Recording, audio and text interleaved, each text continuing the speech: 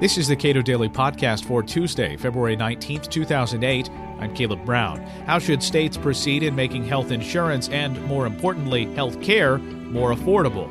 Michael Cannon, the Director of Health Policy Studies at the Cato Institute, offers a few thoughts. In the past few years, states have had to grapple with rising health insurance costs. How have they generally been trying to address it? Not very well. The primary strategy has been to try to subsidize health insurance, to throw more money at the problem. And that's typically subsidies through each state's Medicaid program or SCHIP.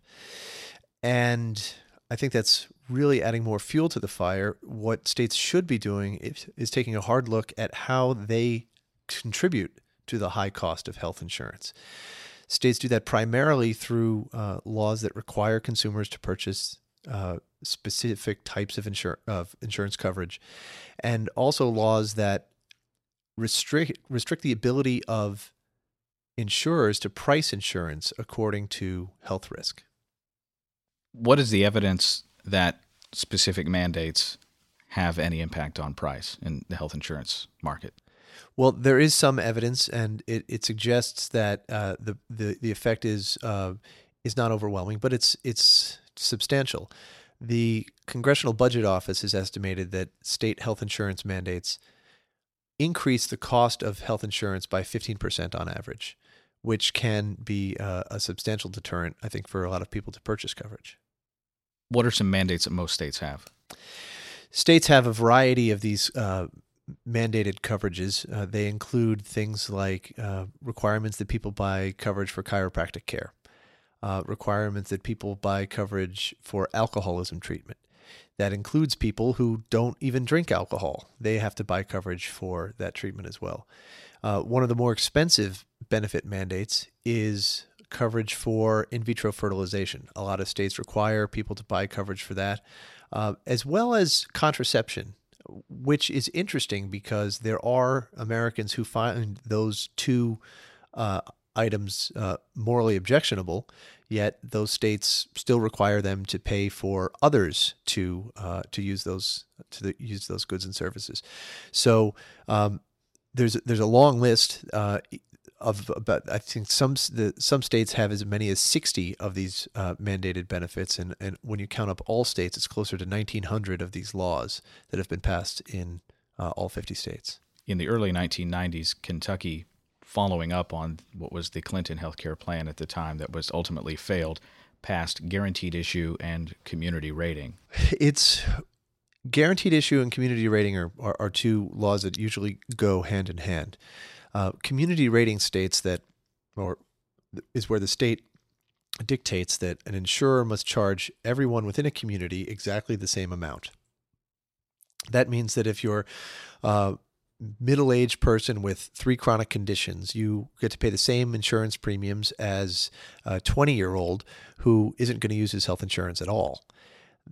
What that does is it increases the premiums for the 20-year-old and reduces them for those who are middle-aged, and encourages those with high health expenses to purchase more insurance. When they do that, that encourages them to consume more medical care, and that pushes the cost of insurance higher for everyone. The problem that creates is that then insurers will just refuse to, if they decide that you're going to add more costs than you're going to pay in premiums, they will just refuse to offer you coverage at all. And that's where guaranteed issue comes in. The states recognize that the community rating price controls create that problem, and so they pass a guaranteed issue law that says every insurer must offer a policy to everyone who applies. Based on the evidence that exists, what's a quick and easy way for a state to have a dramatic impact on the variety of policies that are available to the people who live there? Well, not just the variety, but even the affordability of health insurance. And there is a fairly quick way, it may not be easy, to undo the damage that's done by all of these mandated benefit laws and price controls. And that is to let consumers purchase insurance from a state other than their own, that is regulated by a state other than their own. The reason why these benefit mandates and price controls are so harmful is because consumers in each state cannot avoid them. We like to think of the United States as one big free trade zone, but in fact, each state puts up a wall at its borders, keeping out insurance policies, health insurance policies that are regulated by another state.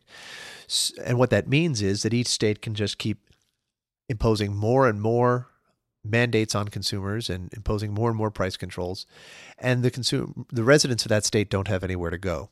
But if the residents of Maryland had the choice of purchasing insurance from Pennsylvania, or if residents of New Jersey had that choice, then those two states, which have been extremely regulatory, would not be able to increase the cost of insurance for their residents as much as they have.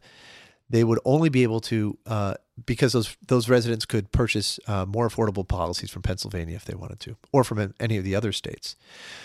So what a state could do in order to make insurance more affordable is just lower those trade barriers. Say that we deem as licensed in the state of Maryland an insurance policy that is licensed by any of the other 50 states. The market for or the choices of consumers in Maryland would expand exponentially. They would be able to avoid the mandated benefits that they don't want or the price controls that are harming them. And they'd be able to purchase insurance that offers the consumer protections they want, offers the type of coverage they want, and does so at the most competitive price that they can find. Michael Cannon is Director of Health Policy Studies at the Cato Institute and co-author of the book Healthy Competition. This is the Cato Daily Podcast. Read more on how to reform healthcare at cato.org.